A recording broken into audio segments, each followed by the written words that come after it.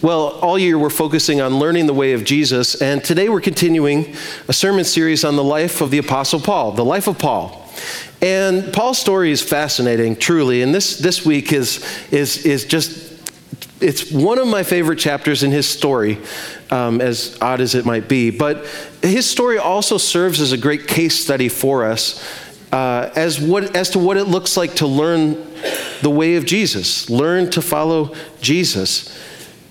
He was born Saul of Tarsus, we've seen, and Paul was a brilliant young man who was a violent persecutor of Christians at the very start of the Christian movement.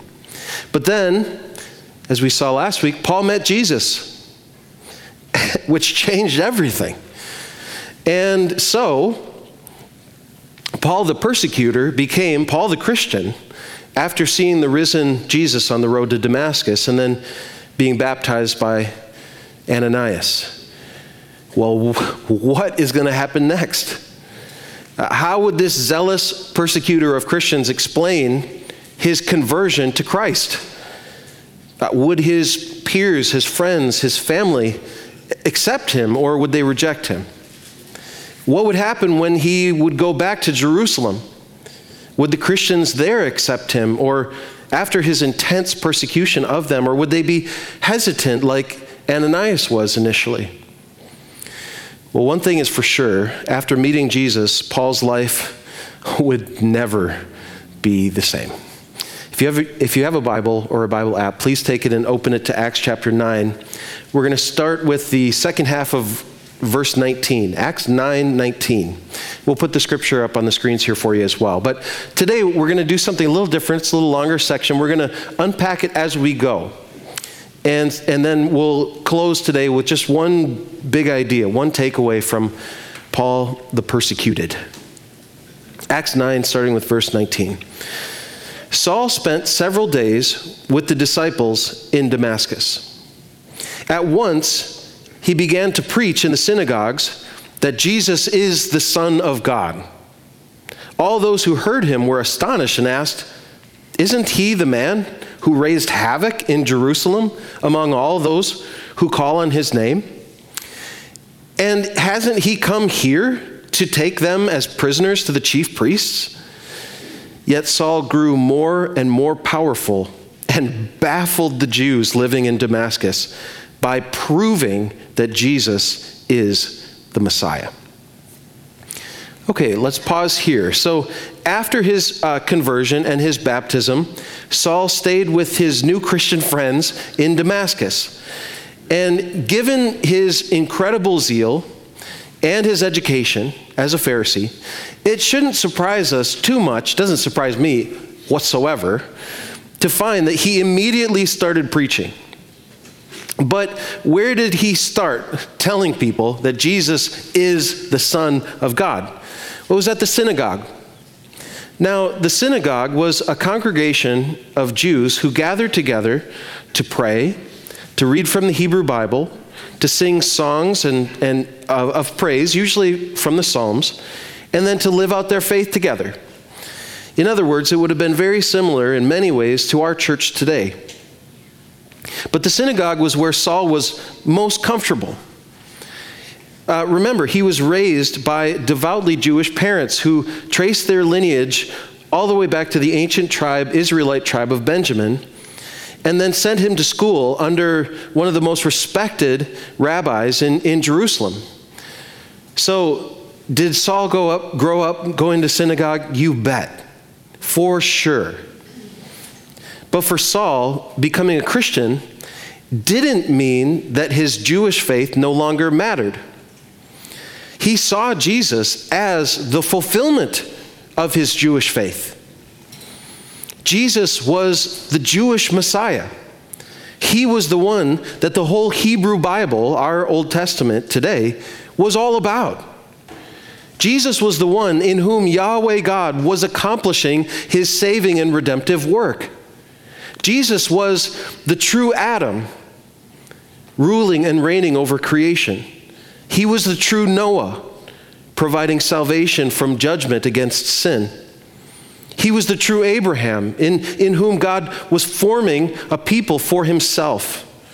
He was the true Moses, leading God's people out of captivity to sin and death. He was the true and ultimate prophet, priest, king. And the more that Saul preached this message, the more astonished the people were. Luke says they were baffled. Wasn't this the one who raised havoc in Jerusalem, and now he won't stop talking about Jesus? So the force of Paul's personality comes out a little in the description that he was proving that Jesus was the Messiah. That sounds like Paul. Okay, let's keep going with verse 23. After many days had gone by, there was a conspiracy among the Jews to kill him. But Saul learned of their plan. Day and night they kept close watch on the city gates in order to kill him. But his followers took him by night and lowered him in a basket through an opening in the wall. Okay, so the astonishment and bafflement eventually turns against him. Luke writes that after many days this happened, but we know from Paul's letters that it was a period of about 3 years. 3 years after he became a Christian, he had to flee Damascus for his life, for his message about Jesus. Now, he mentions this time period in several letters, but I just want to read to you a section from his letter to the Galatians. Listen to this. He writes, "For you have heard of my previous way of life in Judaism, how intensely I persecuted the church of God and tried to destroy it." Okay, we've seen that in this series so far, right? "I was advancing in Judaism beyond many of my own age among my people and was extremely zealous for the traditions of my fathers." True, right? "But when God, who set me apart from my mother's womb and called me by his grace, was pleased to reveal his Son in me so that I might preach him among the Gentiles, my immediate response was not to consult any human being.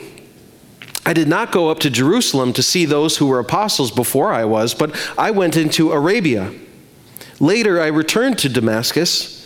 Then after 3 years, I went up to Jerusalem to get acquainted with Cephas," which is the Aramaic name for Peter, "and stayed with him for 15 days. Okay, so that's from Galatians chapter 1. So from that account, at some point during the many days that Paul ministered in Damascus, he went into Arabia. Now, we have no other information about this trip, but there are several theories for why he would go into this desert wilderness beyond the Jordan River. Now, the most compelling to me is offered by N.T. Wright in his biography of Paul. And Wright thinks that Paul, influenced by Elijah's trip into Arabia to meet with God at Mount Sinai, which is found in 1 Kings 19, that Paul, influenced by that, wanted to go meet with God himself. That's possible. It's also possible that he went into Arabia to visit a friend who was out there. That's possible. It's also possible that he went into Arabia as like his actual first missionary journey. That's also possible. But at this point, we will have to wait until heaven to ask him ourselves. At any rate, Paul came back to Damascus and to his new Christian friends before he eventually had to escape in the dark of night. Now, this wouldn't be the last time that Paul would face violent persecution. Paul's ministry, just like Jesus' ministry, would produce both followers and powerful enemies. Well, let's continue in verse 26. Where would he go next? "When he came to Jerusalem, he tried to join the disciples, but they were all afraid of him, not believing that he was really a disciple. But Barnabas took him and brought him to the apostles. He told them how Saul on his journey had seen the Lord and that the Lord had spoken to him, and how in Damascus he had preached fearlessly in the name of Jesus." Okay, again, despite his zeal and powerful intellect and education and all of that, despite his immaculate resume, the mighty Paul still needed help. Can I get an amen? Amen. Paul needed Ananias back in Damascus. And now in Jerusalem, he needed Barnabas. So Barnabas is awesome. Barnabas was actually a man named Joseph, who was a Hellenistic Jew from the island of Cyprus. Now that meant that ethnically he was Jewish, but culturally he was more Greek or Roman. He probably spoke Greek. And he got the nickname of Barnabas from the apostles, which means son of encouragement. Now that says a lot, I think, about what type of man he was. There are really only two options when it comes to nicknames with guys. Either Joseph was the least encouraging guy in the group, in which case the nickname was ironic, like calling a big guy tiny, for example, or it truly was a reflection of his character. And given his commitment over the years to the fiery Apostle Paul, who I think might have been difficult to be with sometimes, it's probably the latter. I'm sure Barnabas was the kind of guy that you'd want to have in your corner. Luke writes of him later that he was a good man, full of the Holy Spirit and faith. And a great number of people were brought to the Lord through his ministry later in Antioch. May that be said of us. Well, when Paul arrived in Jerusalem, after having been a Christian for 3 years now, remember, and having done a ton of ministry in Damascus and potentially in Arabia too, still no one trusted him in Jerusalem, and I wouldn't have either. 3 years is a long time, but not long enough to forget that Paul was there when Stephen was killed, and he offered his approval for that tragic day. Or that Paul was the one who went from house to house seeking to destroy the church. The Christians in Jerusalem thought this was some sort of an evil trick. But just as the Lord provided Ananias to vouch for Paul in Damascus, so the Lord provided Barnabas to vouch for him in Jerusalem. We all need a Barnabas. Let's finish this passage starting with verse 28. So Saul stayed with them and moved about freely in Jerusalem, speaking boldly in the name of the Lord. He talked and debated with the Hellenistic Jews, but they tried to kill him. It's a pattern. When the believers learned of this, they took him down to Caesarea and sent him off to Tarsus. Then the church throughout Judea, Galilee, and Samaria enjoyed a time of peace and was strengthened. Living in the fear of the Lord and encouraged by the Holy Spirit, it increased in numbers. Okay, so this is the word of the Lord. Okay, so this here, Paul is most likely now in his late 20s. He's been a Christian for a few years. And he's back in Jerusalem where he lived and received his education and had developed powerful connections with the Sanhedrin, the Jewish ruling council there, including the chief priest. Remember, he was going to Damascus with letters from the chief priest himself. So I can imagine that it would have been tempting. It would have been very easy for him to just kind of blend back in Jerusalem. But that wasn't Paul. He didn't blend in anywhere. Once he was accepted by the Christians in Jerusalem, Luke says that Paul spoke boldly in the name of Jesus, just as he sought to prove that Jesus was the Messiah in Damascus. He talked and, Luke says, debated with the Hellenistic Jews in Jerusalem until they wanted to kill him. Now, Paul was about as subtle at this time as a hammer. It sounds like some other highly educated, highly theologically educated young men in their late 20s that I've met or perhaps was. Soon enough, Paul had people who wanted to kill him in Jerusalem too. And this is the part that I just think is really funny. The other believers took him down to the port at Caesarea and put him on a boat and shipped him home back to Tarsus in Cilicia, which is in southeastern Turkey today. And did Luke do this on purpose? The Holy Spirit has a sense of humor for sure, but his next statement, verse 31, is that once Paul was shipped off, the church enjoyed a great time of peace and growth. Get Paul out of here.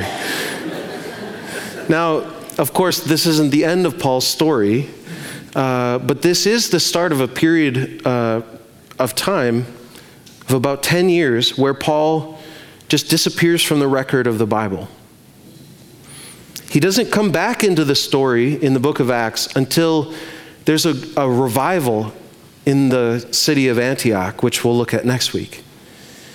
And who should go get Paul from Tarsus? Who should remember this fiery brother?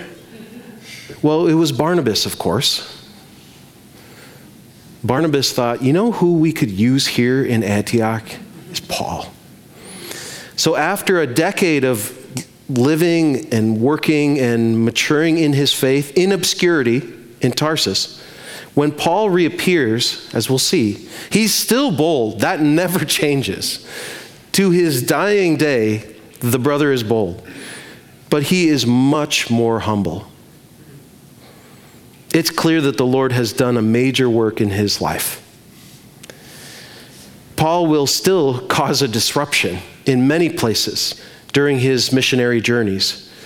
But going forward, it'll be because of his message and not as much because of the messenger. And praise God. People aren't argued or debated or forced into the kingdom of God. Paul learned this eventually. And once he did, he became the most fruitful missionary in all of history. But for us today, how do we apply this chapter of Paul's story to our lives? What do we do with this today? Well, I'll leave you with one takeaway. There is no in-between with Jesus. Jesus is either alive or he's not. He's either the King of Kings and the Lord of Lords, or he's not. There's no in between. C.S. Lewis famously wrote that Jesus is either a lunatic or a liar, or he is actually the Lord of all. And Paul knew this. If Jesus was who he claimed to be and did what he said that he would do, then he is the Messiah. He is the Son of God. And therefore, he deserves the whole of our lives. But if Jesus isn't who he claimed to be and didn't do what he claimed he would do, then he deserves nothing. There is no in between.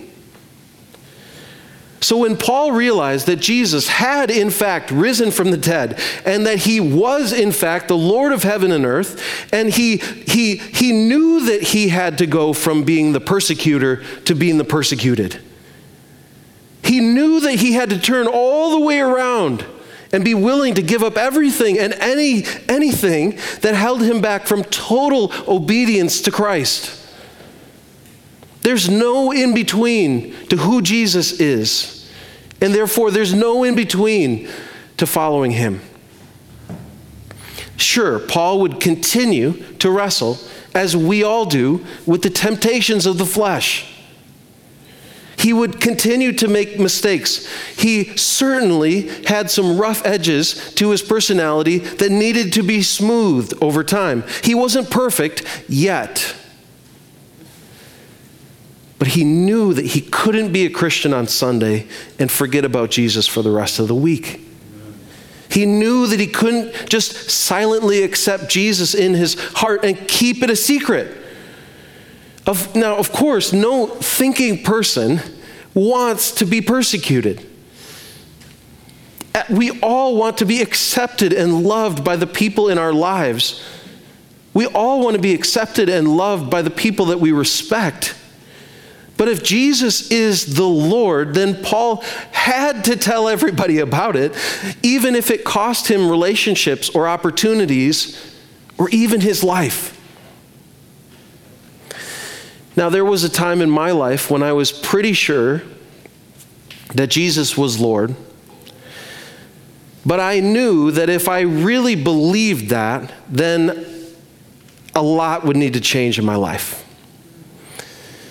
And I don't know if you've ever had a time like that, or maybe that's where you're at today. But I was hesitant to give my life to him.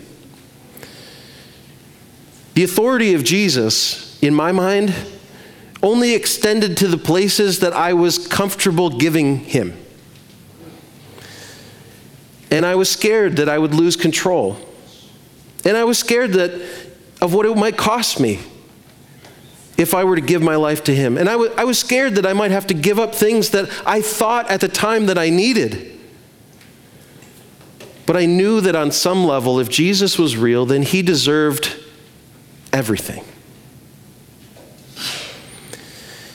But as Paul would later write, whatever I thought were gains apart from Jesus were actually losses, because nothing compares to knowing Jesus and being known by him. So today, what about you? Where are you at in your heart in relation to Jesus? Now, maybe you don't know what you think about him. Maybe you haven't put much thought into it. I would just say this: if there's even a chance that he is who he claimed to be and did what he said that he would do, then isn't it worth it to find out? Don't be passive. Dig in and see what you think. This whole next year, we're going to unpack the Gospel of John. That might be a great opportunity for you to come face to face with this person of Jesus. If he's real, you have everything to gain. Or maybe today you're thinking about becoming a Christian. Then you need to know what you're getting into. It's a whole life commitment. Jesus called all people to follow him, but he was constantly then telling them to count the cost. If you want to find your life, you're going to have to lose it first, he would say. Friends, if you're ready to pay this cost, because who he is and all that he offers is worth the price. If you're ready to pay the cost, including loving your enemy and praying for those who might persecute you, then you're ready. Or maybe today you're a young believer. You're like Paul in Damascus. Then maybe you need some time to learn and grow and mature in your faith. Can I just respectfully say, don't try and win arguments for Jesus. Arguing and debating can be fun, but it's rarely helpful to someone else's faith. Invite people into your life, love them, and let the whole church share good news with them. As a young believer, be humble. Be a learner. How much did Paul learn in the 10 years that he was in Tarsus?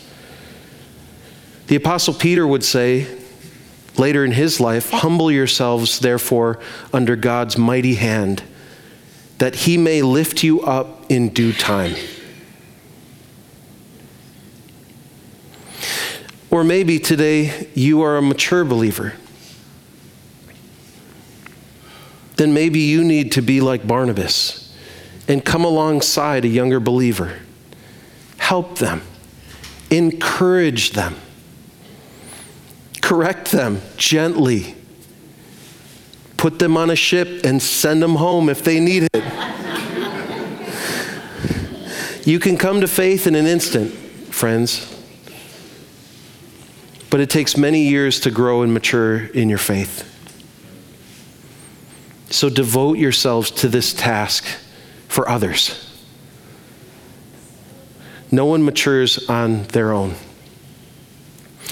Well, finally, you might still, no matter where you are in your faith, ask the Lord to reveal any area of your heart or your mind or your life that is not given over to the Lordship of Christ.